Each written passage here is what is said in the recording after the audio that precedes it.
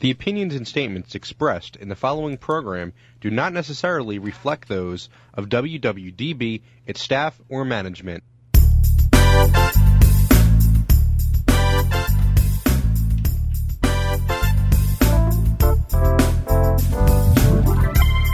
Hey, Ken Krawchuk here, and welcome to episode 61 of the Pennsylvania Project. As you may know, here at the Pennsylvania Project, our vision is a better Pennsylvania. To achieve that vision, our mission is to boldly showcase the political, cultural, and environmental challenges facing contemporary Pennsylvania, and to relentlessly, vigorously, and methodically pursue correct solutions. But more important than solving the problem correctly is to solve the correct problem. And sometimes with the help of our courts when necessary. We have a crappy episode planned for today, and like all episodes of the Pennsylvania Project, it's divided into 3 parts. You, them, and me. Part 1 is all about you, your questions, your opinions, your solutions, your whatevers. And rather than a call-in format, we utilize an email-in format. So if you have something to say, you can always drop us a line at PennsylvaniaProject.com. Today for the you part, we have our latest regular feature, Unscripted Cohorts, plus a question about the foundations of libertarianism and a follow-up observation about toilets. See, I told you it was going to be a crappy episode. After the you part comes part 2, the them part, where each episode we host a guest to help showcase the political, cultural, and or environmental issues facing Pennsylvania. Today's guest is heavy-duty political. He's Drew Miller, a Pittsburgh attorney suing Governor Big Bad Wolf for his part in banning the Libertarian, Green, and Constitution parties from this year's November ballot. After that comes the me portion of the Pennsylvania Project, where it will be my turn, your caster, Ken Krawchuk. I'll be focusing on some particular issue that really sticks in my craw. Today, I'll be ranting about how the police and politicians have been reacting to our planned Reopen Pennsylvania multi-rally this Saturday.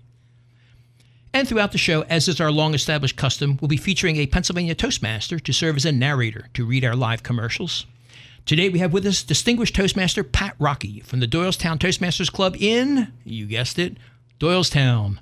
Welcome to the Pennsylvania Project, Pat. Thank you, Ken. Thanks for having me. Oh, man, it's great. Listen to that radio voice. And you're the guy who won all 4 contests at the district level. That may not mean a whole lot outside this studio. It means a lot to me. It means I can be a big deal at times in District 38. Big pain. And by the way, last Saturday was the district contest. I made it to the 4th level, and I lost. I've never won the district contest. I know. One of my colleagues from the Cerner Club in Malvern won, Matt Dever, and he's a wonderful speaker. I look forward to hearing the speech because I think he was heading in that direction for a long time. Pat, I got a question for you. What's that? What do you like about being a Toastmaster? I like the opportunity to get in front of people, keep my speech fluid, and possibly change some lives. I learned something years ago from former world champion Ed Tate. He said that before every speech, he says a little prayer that, let me change somebody. Let this speech affect somebody. And that's my goal. If I can move somebody in some way, I'm happy with that. You know, I'm paranoid enough that I would put a direction on that. Improve somebody. Well, it's good to have you here, Pat. It's been a long time. I've been wanting to get you on the show. I'm glad Thanks you're a here. lot, Ken. We also have a second Toastmaster with us today, according to another one of our ancient traditions, to help read and respond to whatever comes into our mailbag and to join in discussions with our guest. It's a role that we call cohort. And today's cohort is making her second appearance on the Pennsylvania Project and her first as cohort. She's a member of the Sub and Surface Toastmasters and the Camden County Toastmasters in, you guessed it, Camden County, as well as the club's past president.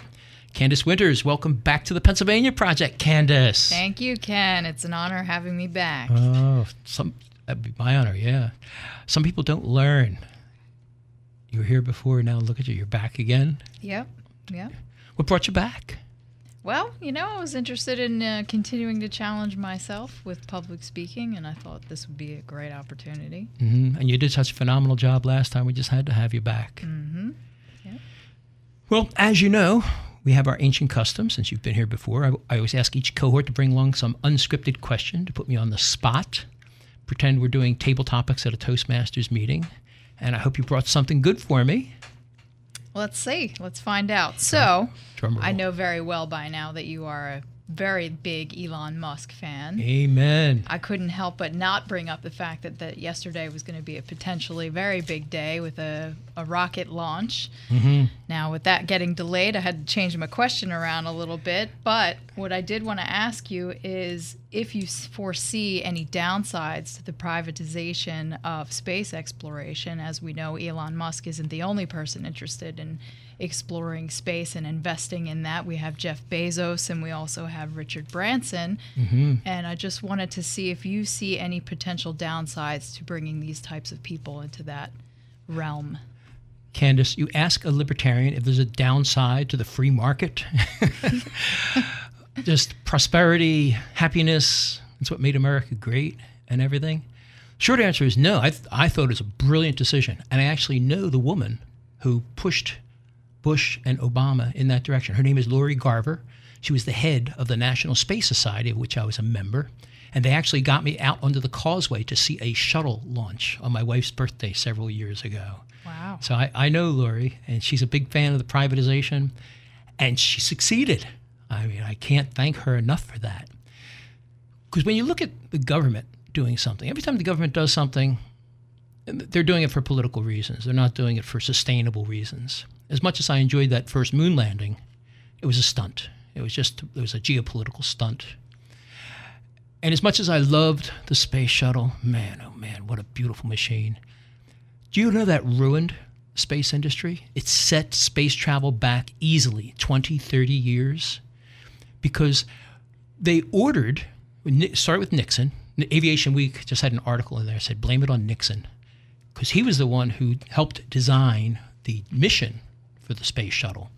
And they put on wings that were too big, extra maneuvering engines, they made it too long and everything like that. Mm-hmm. And worst of all, he said, everybody's got to ride the shuttle now. And he eliminated all the other boosters. So all of a sudden now, there's only one way to get into space, in America anyway, and that was the space shuttle. And that's the way it was for years, and it was very, very anemic for years. And then, of course, we all know the sad day, 1986, Challenger exploded. And Ronald Reagan, I liked Ronald. He was the first Republican I voted for, probably the only one too. But he ordered all commercial payloads off the shuttle. When he did that, there were a handful of boosters available. Within 10 years, there were over 60 boosters. And now all of a sudden, pardon the pun, space travel took off. And it's been following, and now with Lori pushing for the privatization of low Earth orbit, we now see the results of that. Elon Musk founded SpaceX. Jeff is doing his Blue Origin. And Sir Richard Branson, also this week, he was overshadowed by Elon's antics. But he just tried his Cosmic Girl. It's a 747, and he dropped his first rocket to launch into space, and it failed. I don't know what happened yet. It just happened a couple days ago. Mm-hmm. I think it's the best possible thing. I want to go to space. Yeah. I never saw an opportunity to do it before, but now I see one. So getting back to your question, what do I think about the privatization of space? Mm-hmm. I think it's the best thing that can happen. God bless Elon, man. That guy rocks. Well, there's a second part to that question. So do you think with the advancements in space exploration, if we do privatize it, that will give us less incentive to slow down or eliminate the pollution that we are doing to this Earth, because there's the potential of finding another planet that we could take over? I'm not sure that's going to do any good for Earth, because you're going to have now the pollution of all the rockets taking off. Mm-hmm. So that's going to add. In fact, some people are starting to complain about that too. Things like the shuttle, they were very clean. They burned liquid oxygen, liquid hydrogen, and they left water behind. But most of the rockets now are not doing that. Liquid hydrogen is very, very difficult to use. It's hard to keep cold. Mm-hmm. Takes up a lot of space. Okay. I think Elon's on the right track. He's using kerosene and liquid oxygen. But his new rocket, Starship, is going to use methane and liquid oxygen. Methane is cheap. It's easily available on Mars. Mm-hmm. And I guess it still has carbon in it. Oh, well. Okay. Good questions, and you went right into my favorite subject. But let's get to Bernie. I'm not sure I'm going to get to all of Bernie. Sure. So we have Bernie McCann from Elwood City, Pennsylvania, who's asking, you've often said that you were a liberal Democrat before you read Ayn Rand's work, Atlas Shrugged, what would you say was the foundation for your beliefs before you became a libertarian? And, as a side note, also, leaving the lid down on the toilet seat means double work for men who now have to lift both the lid and the seat. This seems almost as unfair as labeling toilets American standard, when in fact they're made in Mexico. But I digress. I warned you it was going to be a crappy episode. Bernie's referring to episode 59. My wife Roberta was our Toastmaster narrator reading commercials that day, and it was our 43rd anniversary. I couldn't just leave her home, could I? No. Mm-mm. Anyway, I was discussing all the compromises we made over the years to help us last for 43 years of marriage, and one of them was that classic, seat up or seat down. And our answer was neither. Closed was the compromise. And if I have to lift up the seat, well, you know, Bernie, the lid comes with it. No big deal. No extra thinking on my part, but it's so slightly heavier. You're right. But she has to lift it too, and it's albeit so slightly lighter. But it involves extra thinking on her part.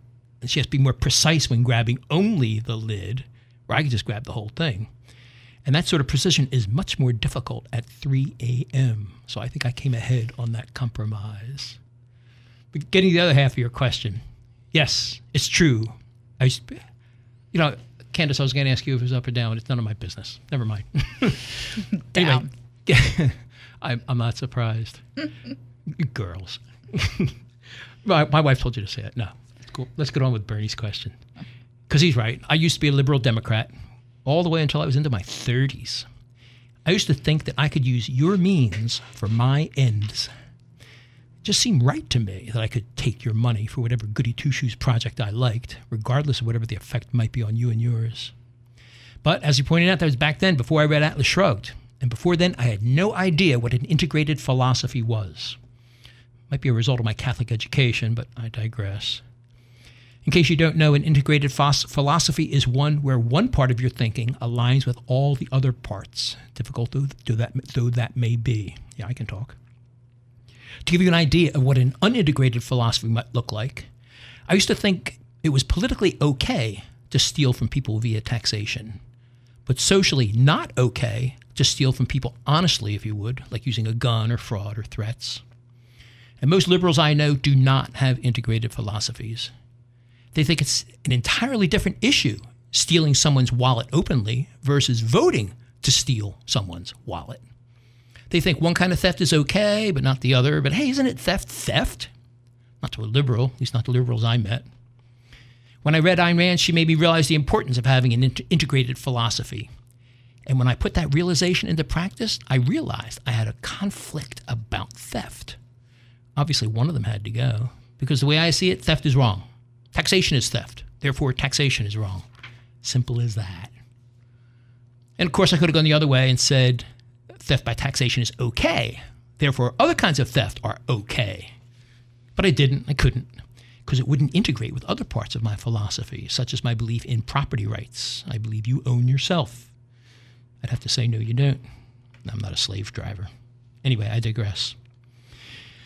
My morals may have adjusted once I had an integrated philosophy, but that only affected my means, not my ends. So I still believe in those goody-two-shoes projects. Hey, they're there to help people, right? Who doesn't want to help people? Right. So I had to integrate my goody-two-shoes projects into my new integrated philosophy, and the result is my novel Atlas Snubbed, whose commercial we're about to hear. In it, we talk about the separation of society and state. That's a way we can help the needy without holding the gun of taxation to some stranger's head and just stealing their money outright. And I'm not going to go into all the details, or else I'll be here all night about it. I love the book. Go check it out. It's in episode 17. Our guest bailed that day, so I talked for an entire half hour about the separation of society and state. Or rather than checking out episode 17, I should say just go and buy the book, Atlas Snubbed. It's a lot more fun than listening to me for a half an hour. Have you read my book, Candace? I have not, but I intend to. You should. I will. Find out how we can help needy without holding a gun to your head. On that self-serving philosophical salesmanship-like note, that's going to have to do it for the you portion of episode 61. We're going to pause for this information, and when we return, we'll be meeting with today's guest, a Pittsburgh attorney suing Governor Big Bad Wolf for his role in banning the Libertarian, Green, and Constitution parties from the November ballot, Drew Miller. Did you hear the latest news? Almost 2/3 of all federal spending now goes to pay for the welfare state. More than $2.2 trillion, which just about equals federal income. Do you realize what that means? Virtually all tax revenue is now being consumed by the welfare state. But how do we rein in that runaway spending before it destroys America? The answer? The separation of society and state. That's the premise of the new novel Atlas Snubbed, an unsanctioned parody sequel to Ayn Rand's Atlas Shrugged. Atlas Snubbed presents a workable alternative to the welfare state as we know it. Atlas Snubbed expertly extends Rand's epic story of a looter's world snubbed by the men of the mind, bringing to life a crumbling post-apocalyptic world where no one need ask who is John Galt, because now they know.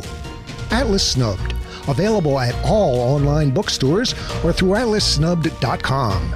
Read it today before it's too late. Here's an interesting question. What do you think of these three ideas? Number one, people have at all times an inalienable right to alter, reform, or abolish their government as they think proper. Number two, juries shall have the right to determine the law as well as the facts. Number three, the right of the citizens to bear arms in defense of themselves and the state shall not be questioned. Now, do those words sound like they're something taken from a Hollywood political thriller? They're not. They're all direct quotes from Article 1 of the Pennsylvania Constitution. Everyone's heard of the United States Constitution, but have you ever heard of the Pennsylvania Constitution? Have you ever read it? But most important, was it ever taught to you in school? If you're like virtually all Pennsylvanians, the answers are likely to be no, no, and no. Well, it's long past time we change these answers to yes, yes, and yes. And you have a crucial part to play in making that come to pass. As you know, we here at the Pennsylvania Project are all about solutions. So we've authored a petition demanding that the Pennsylvania Constitution be taught to our children. If you believe it's important for our children to know how our state government works, head over to our website, PennsylvaniaProject.com, and add your name to the growing list of signers. And every time we accumulate another batch of signatures, we'll send a copy of the petition to the governor, the Pennsylvania Board of Education, and each and every one of the 501 school districts in Pennsylvania, asking them right now to start teaching our children the Pennsylvania Constitution. So please sign the petition at PennsylvaniaProject.com. The alternative is yet another generation that has never heard of, let alone read, the Pennsylvania Constitution, and people wonder why no one votes anymore. Hey, Ken Krawchuk here again, and welcome to the Them portion of episode 61 of the Pennsylvania Project, where we host a guest to help showcase the political, cultural, and or environmental issues facing Pennsylvania. And as I said at the top of the show, today's guest is solidly political. He's Drew Miller, attorney from Anderson and Leibovitz in Pittsburgh. He was also the Libertarian Party candidate for Congress in the hotly contested special election in the 18th Congressional District in 2018. A spoiler in that race, I must add. He's our latest in a string of Pennsylvania heroes who's suing Governor Big Bad Wolf over his contradictory, authoritarian, anti-democratic shutdown plan for Pennsylvania. Unlike our guest in episode 60, talk radio host Mark Scaringi, who's suing Governor Big Bad Wolf over his contradictory, authoritarian, anti-democratic shutdown plan for Pennsylvania. Instead, Drew is suing Governor Big Bad Wolf in the name of the Libertarian, Green, and Constitution parties so that they can get their candidates on the ballot this year and counteract another piece of democracy that the governor's ill-conceived diktats destroyed. And unlike our previous guest, Drew was also going to be a talk radio show host by majoring in broadcast journalism at Syracuse University, but instead, in his own words, he sold out and went to law school instead. Welcome to the Pennsylvania Project, Mr. Drew. Thank you.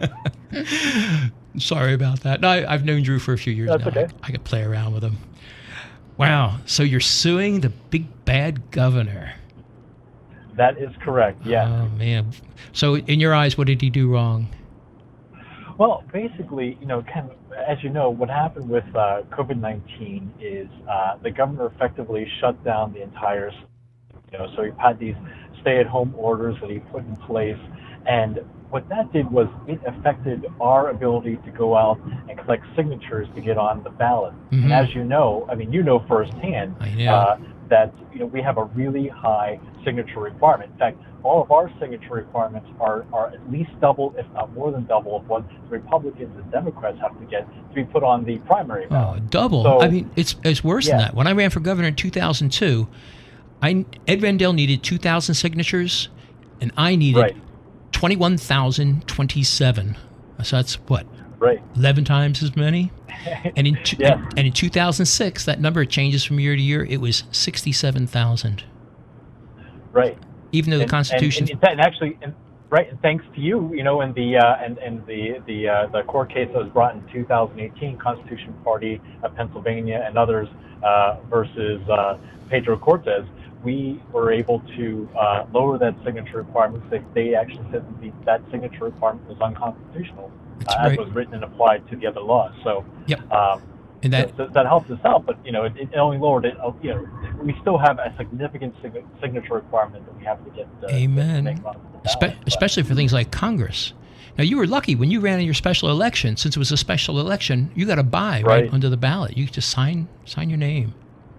Right. And I think that one point that often goes, missed, without particular regard to the special election, was the fact that I was able to do that because we were able to get enough votes in the previous election to make us an official minor party in Pennsylvania. Mm-hmm.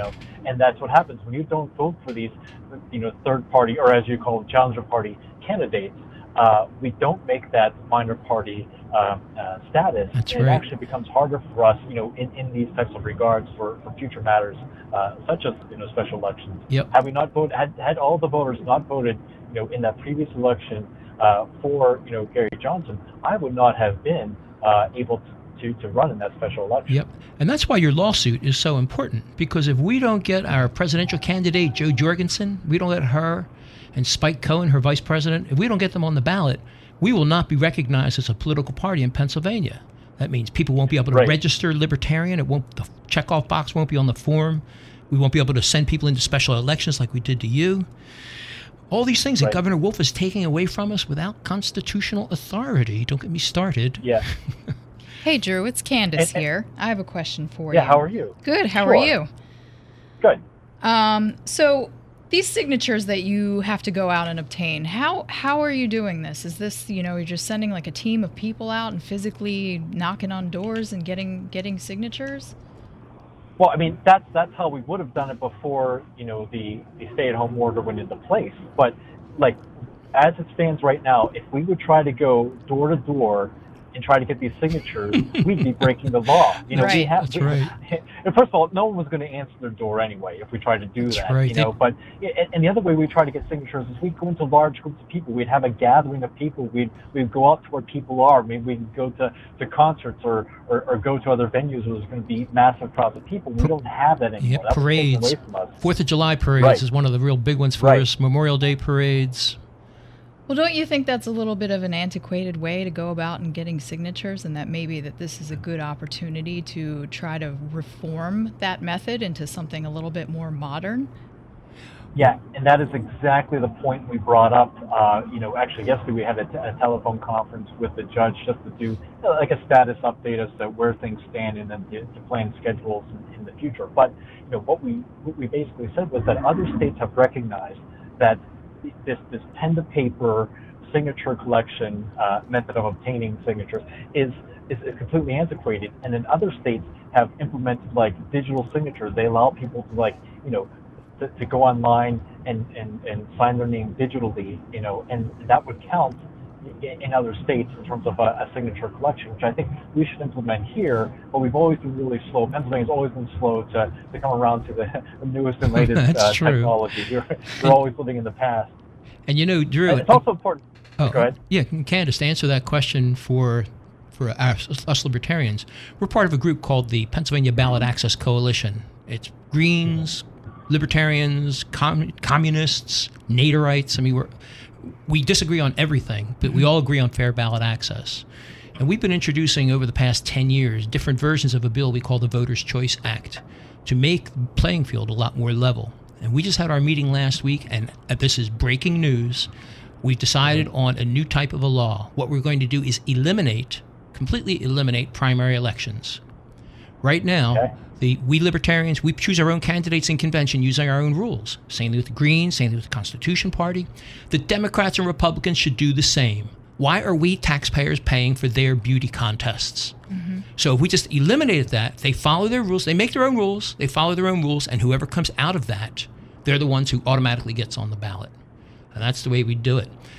And that way, you don't need any of these signatures. All this goes away. And in order to be that kind of a major party, we'd follow Delaware's lead. They say if you have 1/20th of 1% of the voters registered in your party, that's it.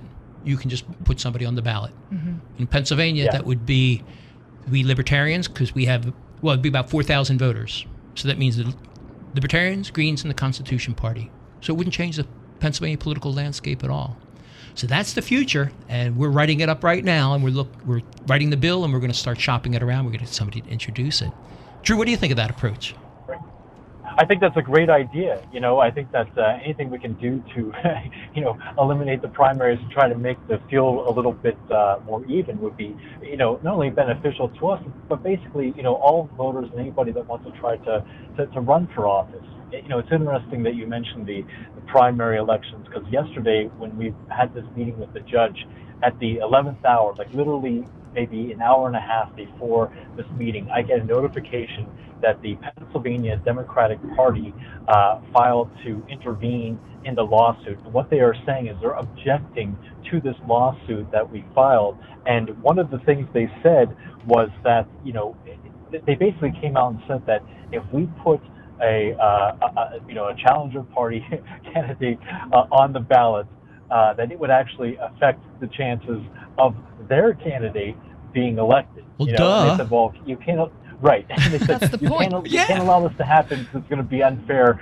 to us. So, in fact, here, I'll read you. I have their motion in front of me right now. I'll read this most important sentence of their motion, the most telling. It says, this action could have major consequences to the outcomes of the various races in which the plaintiffs, meaning the Democratic Party, seek to participate and unduly and unfairly burden not only the candidates of political parties, meaning that the Democrats being a political party, but the voters of such political parties who may be deprived of a fair and free election under the Pennsylvania Constitution. What? That's not fair. It's not free. Right. Oh, man. It's ridiculous. And I think what was the most offensive thing to me is the fact that the Democrats and Republicans were not at all in any way affected by COVID-19 because they have to get nomination petitions, not nomination papers like the political bodies, meaning like these third parties have to do. Yep. But they had to turn those in the end of February, like the middle to end of February. So they were not affected at all by any of the governor's actions. And yet they believe that because we've been. They still expect us to go and get signatures, these 5,000 signatures, whatever, even though we can't go door to door and we're effectively locked in our homes. And what's funny about that? When I talk to somebody in the two old parties saying, hey, we should do this without signatures, we should be able to just nominate directly onto the ballot, they say, hey, I got to go out there in January and February in the cold and the snow and go get signatures, so you got to do it too. I'm like, oh, wow, wait a minute, dude. You made that rule up. You passed that law. If you don't like it, Get rid of it. And that's going to be one of our arguments for eliminating primaries. Just get rid of it. If you don't want signatures, don't do it. Man, it's so silly. And that was actually one of the issues that the counsel for the Democrats raised yesterday in this phone call. He was actually on the phone call with us. And he says, well, my clients have to go out and we have to get all these signatures and we have to go through, this primary process, and it's very hard. And this would be like, this would be very burdensome. So we have to have this heavy burden that we have poor to baby. get. So it just allows sorry the for you. Libertarians to be on the ballot. Candace is here rolling her eyes. I mean, what are they whining about? Right. It's like your party's made up the rules, they actually create the primary as a benefit to them and a detriment to everybody else. And they have the votes now. If they want to change it, they can do it. They can do it. The General Assembly is just made up of Republicans and Democrats anyway. So. Yeah. Hey, I'm your caster, Ken Krawchuk, and you're listening to episode 61 of the Pennsylvania Project. We'll be right back after this information with more from our Pennsylvania hero, the Pittsburgh attorney suing Governor Big Bad Wolf for his part in banning the Libertarian, Green, and Constitution Party members from appearing on the November ballot, Mr. Drew Miller. Americans for Prosperity is the Keystone State's largest grassroots network of activists. We're engaged on issues that range from advancing fiscal and regulatory policies that empower people to earn their success most easily, to expanding gains in criminal justice reforms that will protect people and preserve public safety while removing barriers to opportunity for those with criminal records. Our vision for Pennsylvania is one where no barriers to opportunity exist. By standing together to do good, we can create a more prosperous Pennsylvania now and for future generations and enable them to realize their own version of the American dream. To learn more, please visit americansforprosperity.org. Hey, Candace here, cohort on the Pennsylvania Project. It's easy to find a high-paying job. At least for some people it is. Employers are begging for competent leaders who know how to communicate effectively. But do those words describe you? Competent leader, communicates effectively? If not, or even if they do, you may want to consider joining Toastmasters. The mission of Toastmasters is to provide a supportive environment for learning communication and leadership skills. But does it really work? Hey, look at me. I joined Toastmasters 2 years ago and now I'm on the radio. So turn your life around like I have. Visit Toastmasters.org and contact a club near you. Visitors are always welcome, and be sure to mention my name, Candace Winters. The future is anxiously awaiting competent leaders who know how to communicate effectively.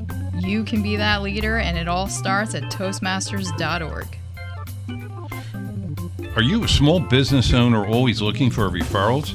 Do you have a streamlined approach to generating new referrals? Contact Stephen Worley to learn the fast, easy way to generate new referrals.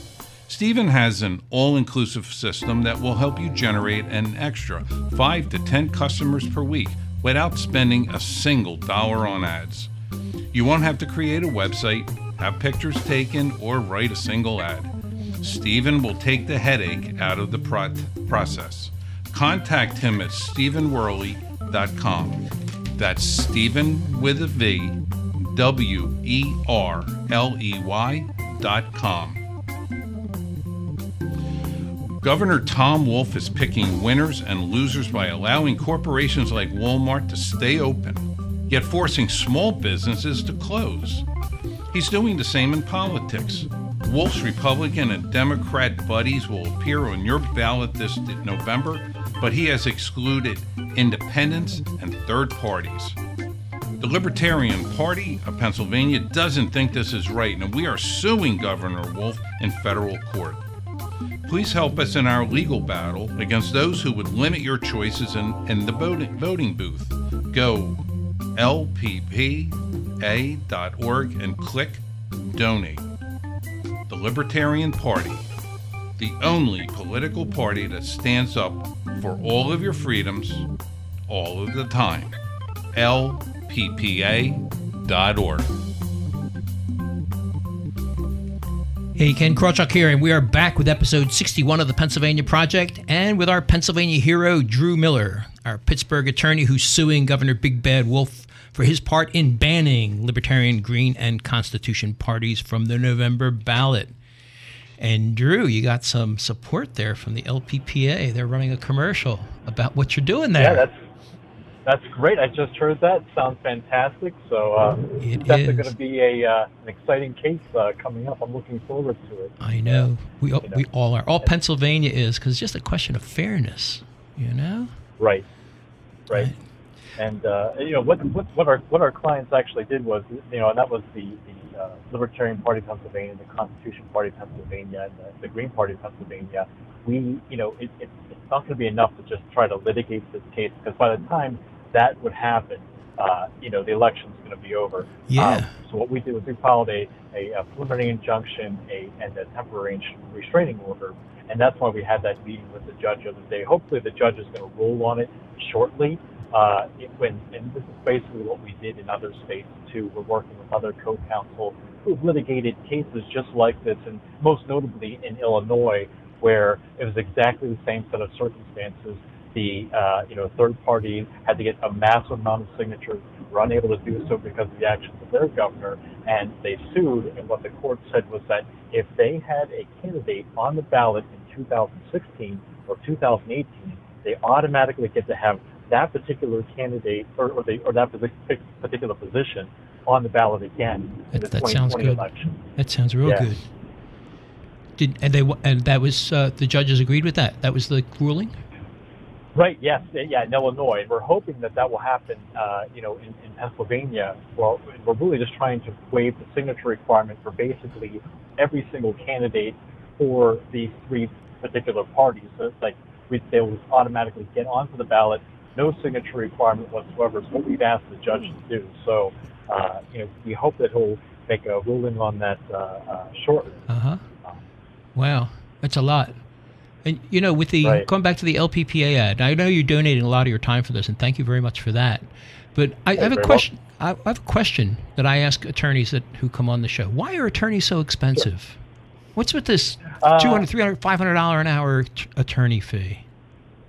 Right, and it's a good question, and a lot of times there's no good answer to it. They'll try to say that. Oh, I agree. The fees are so. I mean, they'll say that like, oh, the fees are so expensive because we have a lot of overhead, and there's a lot of people that have to get paid, and stuff like that. What I really like about my particular law firm, though, and the reason I joined it, is that we actually do have fees that are much lower than many of the law firms in Pittsburgh. We're a smaller organization. We don't particularly focus just on one particular area of the law. We basically do it all, and we have this interaction with our clients where we really become personally involved. In their cases, we really believe what they're trying to accomplish, and we work our hardest to make sure that we're zealous advocates for all of our clients. And that's really anyone could potentially afford us, and that's what I like is that we don't shut people out from being able to obtain justice through the legal system. And that's the key phrase there, because those high fees, they shut out people from the justice system. And right. I'm happy to hear what you were saying, because you remind me of my patent attorney. I hold 3 United States patents, and I'll give him a shout out, Bill Eilberg, and he's in Nevada. But he's a one-man shop, and what I like about him is that personal touch. You call him, and he's the guy who answers the phone. Hello, Bill Eilberg, and he's more than willing to help you out with little things and everything. And when I filed the patents can be very expensive, but he was willing to work with us on that, and it was. Right. I'm glad to hear that you're on the proper side of the fence. Yeah, all of my clients have my personal cell phone number, and they know that they have free reign to call me anytime, 24 hours a day. So, and I will answer my phone. You're the man, sir. And, there's something else I wanted to cover. I wanted to talk about your congressional race in 2018. Sure. Because it was one of the most watched races in the country. It was one of these squeakers. And I went out and looked at some of the news things, and some of the quotes that from you, I always want to read a couple of them because I think these are a hoot and a holler. Okay, sure. Because they ignore us libertarians until all of a sudden we're doing stuff. And right, that's exactly right. You said, here's one quote: "I knew that if I became the spoiler, that they were going to blame me for one of those candidates losing." And that's just what happened. It didn't matter which one was going to win. There's a tautology there. And then late at night, as when they're doing the count, you said, quote, "We are only a few hours away from me being the most hated man in America." And I have a third one here, and this one I think is great. This is why I saved it for last. "If you have to silence your third-party opposition because your candidate cannot win otherwise, that tells me that either you have a crappy candidate or a crappy message." And I warned people it's going to be a crappy episode. That's music, Drew. I'm telling you. Yeah.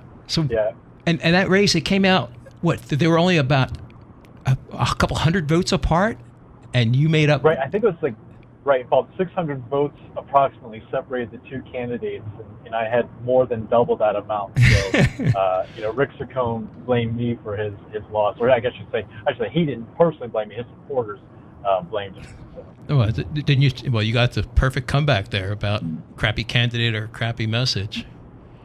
Right. That's pretty cool. Right. I mean, yeah, and as I say, I often make this point that no one is entitled, no one is entitled to get the votes of somebody else, or they're not entitled to somebody else's vote. You have to earn every single vote that you get. That's right. And I think that a lot of times the Democrats and Republican candidates go in here, just expecting that their particular candidates are going to vote for them, and they have to realize they have to earn every single vote.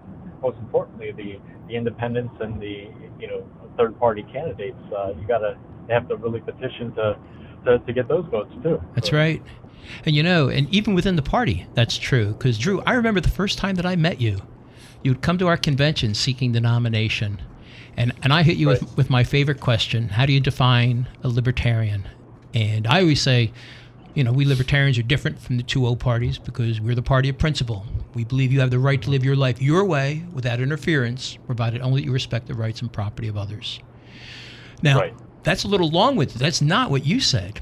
You just looked at me from across the room. You said, I'm fiscally conservative and socially liberal. 4 words. That's a lot better than the 25 words that I use. Or 23 words, I guess it is, right in around there. And you had me right then and there. I says, this is the kind of guy who go out there and talk to the regular people. Yeah, I still use that quote too to describe my political philosophy.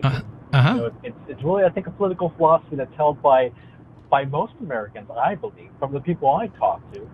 Nobody wants a lot of authoritarian intervention from the government, and I just think that if we can refine our message and get it out there, that more people will buy into what we're trying to sell. Yeah, you got Pat Rocky here. He's nodding his head up and down. Most people are libertarian. They just don't know it. I mean, if you think people have the right to live their life their own way, provided they respect others, and Candace is nodding here, and just the way that it is. I might be a libertarian. I probably are. I go to schools when I was running for governor. I love going to schools, and I'd ask that question: do you believe you have the right to live your life provided you respect others? Every hand in the room would go up, and I'd say, hey, we're all libertarian. And those teachers would stare daggers at me. Oh, man. So, I'm looking at the clock here, Drew, and it always goes so quickly. We got a couple minutes left, and what I want to do is I just want to throw the mic open to you, man. Anything you want to say. We've had people talking about puppy mills, about breast cancer research. Some people just go on and you want to talk more about the lawsuit, libertarianism. Let me just throw it open. Drew, what do you want to talk about? Sure. Well, first of all, I just want to begin by thanking the Libertarian Party of Pennsylvania, the Green Party of Pennsylvania, and the Constitution Party of Pennsylvania for putting their trust in me and my law firm, Anderson & Labovitz in Pittsburgh, to trust them with this case. And, we're really honored to be representing them in this federal lawsuit in the Eastern District of Pennsylvania. I just want to begin by saying that. And also, if anybody's listening and they need some legal representation, I think you'll find that we're able to really provide a helping hand for any issues that you might have. But on a more personal note, I wanted to let your listeners know that I am the board president of this organization called Community Human Services in Pittsburgh. And I just want to give them a shout out, a plug, because what happens right now, or what is happening right now, is we are working to help the homeless or the near homeless population in Pittsburgh. And when COVID-19 hit, the county was kind of like left standing around, wondering what they were going to do with the homeless population. And I remember people on Facebook were saying, like, what's going to happen? We have these stay-at-home orders. What's going to happen to the homeless population? And what we did is we were able to work with people in our community and businesses in our community to create, additional shelters for homeless people. We were able to find people who were particularly at risk of COVID-19. We were able to, separate them from the rest of the people in, for example, the homeless shelters. Because you have to be very close a lot of the time in homeless shelters. We were able to work with a particular hotel in the Pittsburgh area and provide them, a room to stay in, so they were away from everybody else in the public. So I think that we've been doing a really excellent job. I think that people have the opportunity to check us out. And even make a small donation to go a long way. What was the name of that organization again? It's Community Human Services Corporation, and you can go to the website at chscorp.org. chscorp.org. And, I'm going to make sure that gets on the show notes so people who are listening to this sometime in the future, they'll be able to know too. Are there opportunities to volunteer and get involved? Absolutely, yeah. We even have a food pantry too, right in the Oakland area. In Oakland, for those of you who aren't familiar with the Pittsburgh area, that's like right down the street from the University of Pittsburgh, so it's centrally located. And what's nice is that we don't ever ask any questions. If you pull up in a Lamborghini in a three-piece suit, you can come into the food pantry, no questions asked. You can get whatever you want. We even have what's really important too is we have dog food there, because people don't realize That's great. If you get evicted from your home and you become homeless, you would have to rip my dog from my hand, to try to take it away from me. Like if I become homeless, my dogs are coming with me, and so that's one of the most overlooked items that people fail to donate to food That's right. is dog food, and we have dog food in our pantry. That's right. You never want to be dogless. Drew, I liked you before. Right. I like you even more now. chscorp.org. Right. And with that, that's going to have to wrap it up for the them portion of the show. My thanks to our Pennsylvania hero, Drew Miller, the attorney who's suing Governor Big Bad Wolf on his contradictory, authoritarian, anti-democratic shutdown of Pennsylvania. We're going to pause for this information, and when we return, I will be ranting about something that really sticks in my craw: how police and politicians are reacting to our planned Reopen Pennsylvania multi-rally. The following is a commercial announcement. Hey, Pat, how's it going? Oh, bad, Ken. Really bad. Why? What's the matter? Oh, our friends at the Infernal Revenue Service paid me a personal visit the other day. The Infernal Revenue Service? Yep. Call them for what they are. They sent these two big brutes to the house and scared us all half to death. I bet. What did they want? Money. Lots of it. Remember that part-time gig I took on last summer? Oh, yeah. You were raking in some big bucks. Yeah, and all those big bucks went straight into my personal bank account. It turns out the IRS doesn't like that. And I didn't file any of the right forms or pay nearly enough in taxes. So they want it all now. Right now. Plus penalties and interest. Ouch. Sounds like you should have called Amendment 16. Hey, it's the damn 16th Amendment that got me into this predicament in the first place. No. Amendment 16, the invoicing service. They'll invoice your client for the hours and expenses you report to them, and when your client pays them, they pay you, minus all required state and federal taxes. It's that easy. One call does it all. And they'll even have an accountant do your personal taxes for you come April 15th. And they take care of all the taxes? All the forms? Yep, and they can pass along certain tax breaks, too. Man, I wish I knew about Amendment 16 sooner. Where can I find them? On the web, of course, at amendment16.com, with 16 spelled out. That's Amendment16, SIXTEEN.com. One call does it all. Have you heard the big news? The Pennsylvania Project is expanding dramatically. Each episode is now being broadcast multiple times a week on WWDB Talk Radio in Philadelphia, and the show has recently gone into syndication across Pennsylvania. Our success can be your success as well.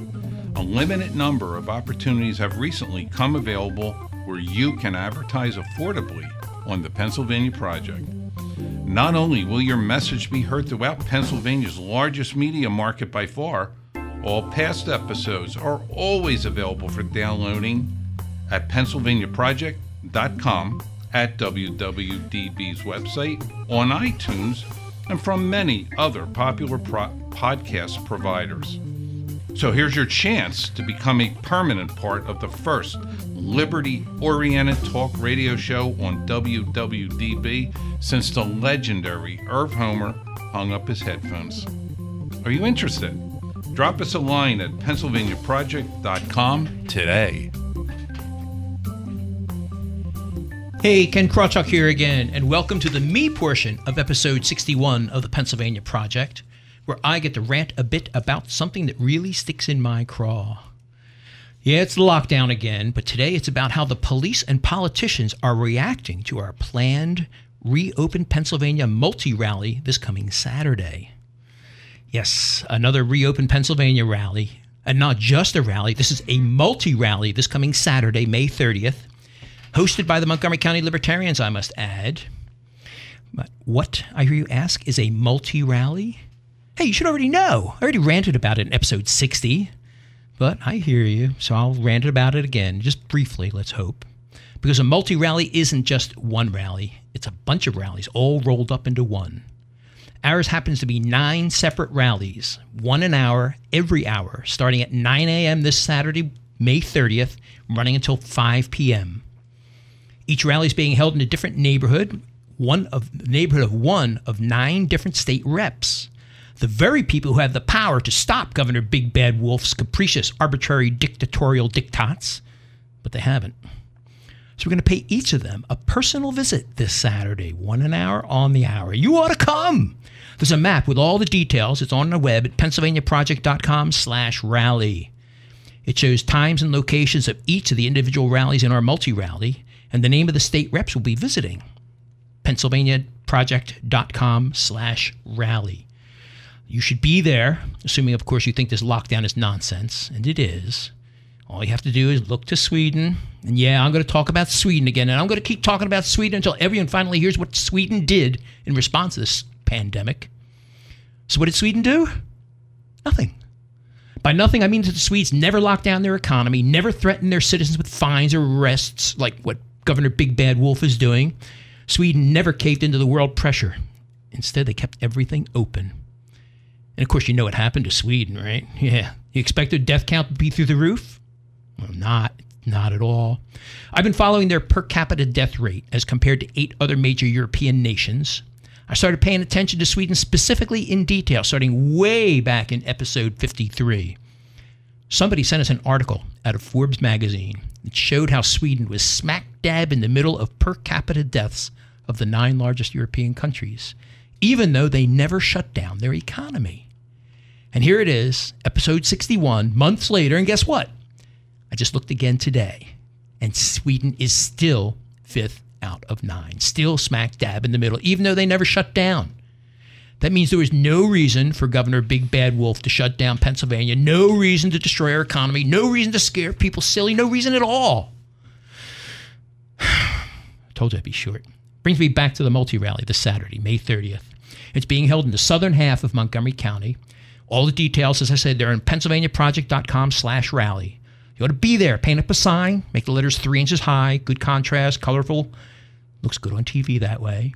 Pick out one of the rallies closest to you or go to all of them. I'll be there at all of them. I'm MC for the day. Come and meet me. Shake my hand. Hey, you want to hear something funny about the multi-rally? 2 funny things, actually. Funny thing number 1 is the reaction I've been getting from the various police departments. As I mentioned last episode, I have personally contacted the police in all 9 towns where the rallies are going to be held. It's a habit of mine. I always like to call the cops a week or so before the rally, just to give them a heads up. It's polite. And what I do, it's funny. I call their main number, and some dispatcher always answers, and I just say, "Hi, my name is Ken. This is a courtesy call. I want to let you know that we'll be holding a peaceful rally at the corner of X and Y on Saturday, May 30th at 2 p.m. If you have any questions, my cell number is 215, whatever." And I shut up. Their response is universally the same. They say, "Hold on, I'll transfer you." It's just a dispatcher, right?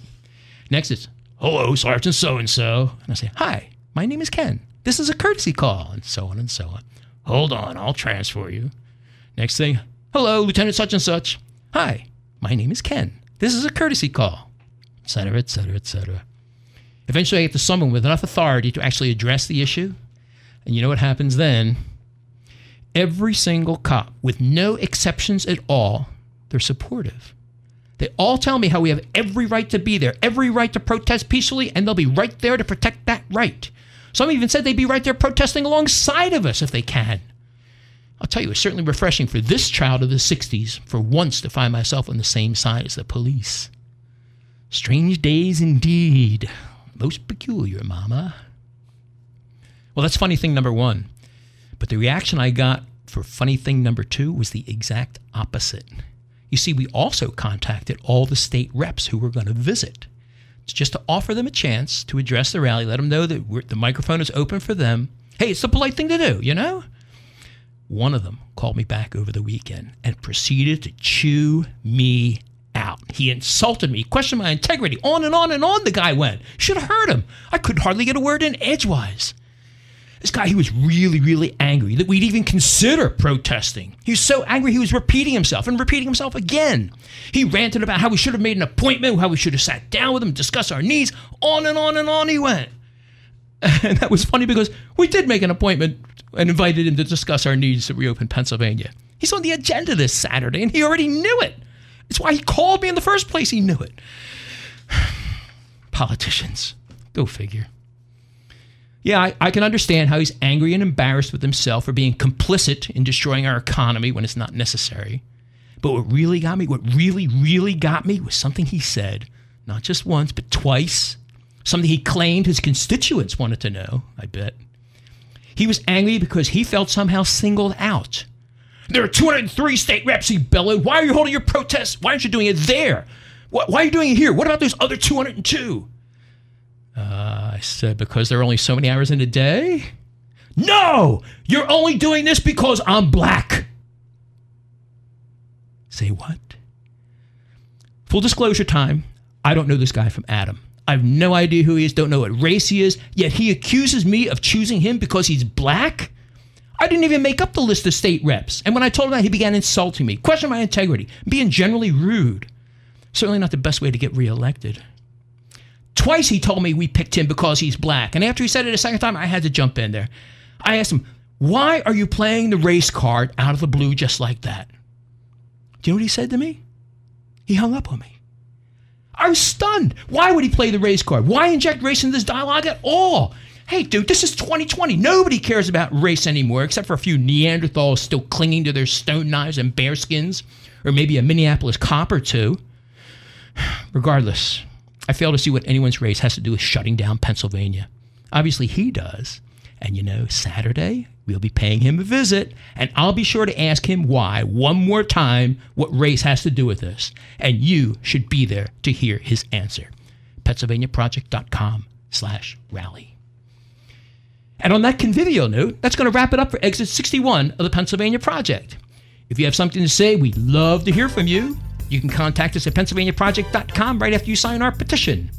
Today's episode is courtesy of Amendment 16 Limited, recorded live at the studios of WWDB Radio, broadcasting in Philadelphia at 860 on the AM dial every Saturday at 10 a.m., every Monday at 4 p.m., and other times, and in Kutztown, Mondays at 7 a.m. Our webmaster is Stephen Worley, marketing guru Connor Dragotis, featured Toastmaster narrator is Candace Winters, cohort. Featured Toastmaster narrator is Pat Rocky. Official bartender is Brooke Smith, keyboard wizard Joe the Pag, radio producer The Pink Panther, filling in for the vacationing Brett Kronberger, executive producer Mark Vizzacco, and me, your caster Ken Krawchuk. Thanks for joining us, and more important than solving the problem correctly is to solve the correct problem, Governor Big Bad Wolf.